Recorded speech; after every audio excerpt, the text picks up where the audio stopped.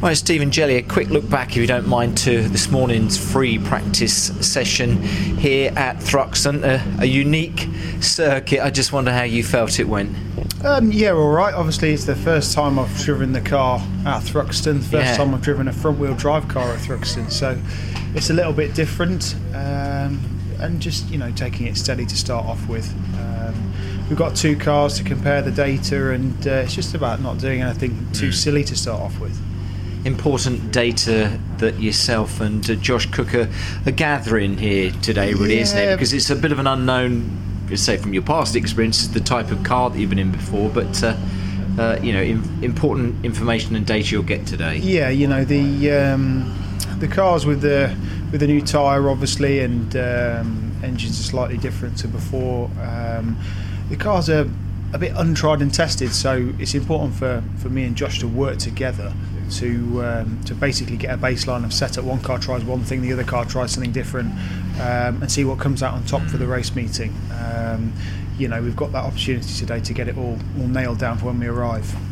Give someone an idea of what this circuit is like out there in a car, because it's nice, because we try and give this idea to those listening exactly what it is like, because it is very, very unique, isn't it? Very unique. It's different to any other circuit in the UK, just from the speed that you're travelling at, and it's so bumpy, so you're very aware that you're travelling quickly. The car it bounces, so it does have the occasional hop, and the rear moves around, and so you've got quite a bit of steering input, but the balance of the car and the major moments happen quite slowly, so the car's moving around in a hoppy sort of way, but then it's sort of, the rear might come around quite slowly, but you're very aware of the speed that you're travelling at the same time. So it is like balancing on a tightrope. You're trying to get on the gas out the back as early as possible, but if you drop a wheel off the edge of the racetrack at 130 mile an hour, it's going to get your attention. Track limits are always being looked at, aren't they? But you don't want to go across the curb too often here, because we know that the tyres really do suffer, and they suffer anyway on the race circuit itself, don't they? Yeah. I mean, normally, just an example of the abrasion of the circuit, normally we struggle to get that rear tyre temperature in the cars, and we go around and we cross the tyres on the front wheel drive cars, and you normally come in and you'll see anything from 40 degrees to 55 degrees.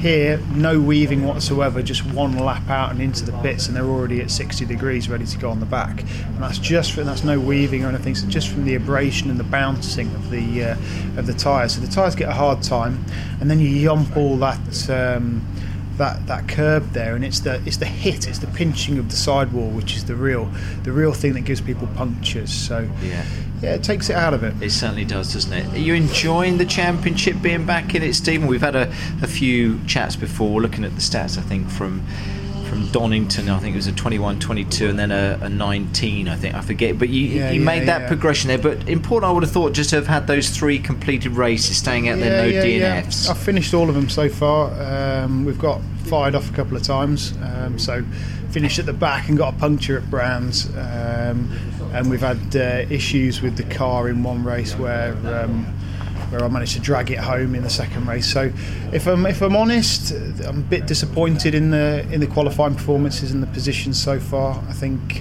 both myself and the team can do better. I think we showed on media day a pace, I think, which is a bit more indicative of where we should be. We're at P16 on media day, and I think we should be shooting for anything there. I don't think at the moment where the car is, it'd be very hard to qualify inside the top 10. We should be well inside the top 20. And Donington's qualifying performance was abysmal. And we went the wrong way on setup. We've made a conscious decision now to sort of shadow both cars a little bit, because we were both very different. It didn't make sense, because you want to work together as teammates, and you want to work together and bounce things off each other. And the cars were so completely different.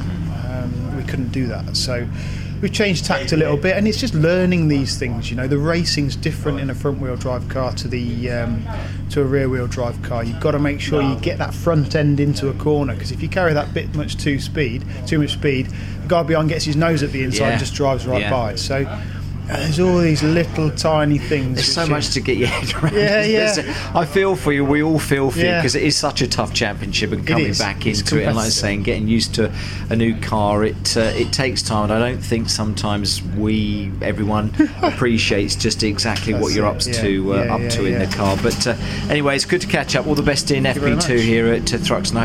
Hopefully that will give you the important information that you're looking for when the meeting itself turns up proper in a couple of weeks' time. Stephen, thanks ever so much. Cheers. Thank you.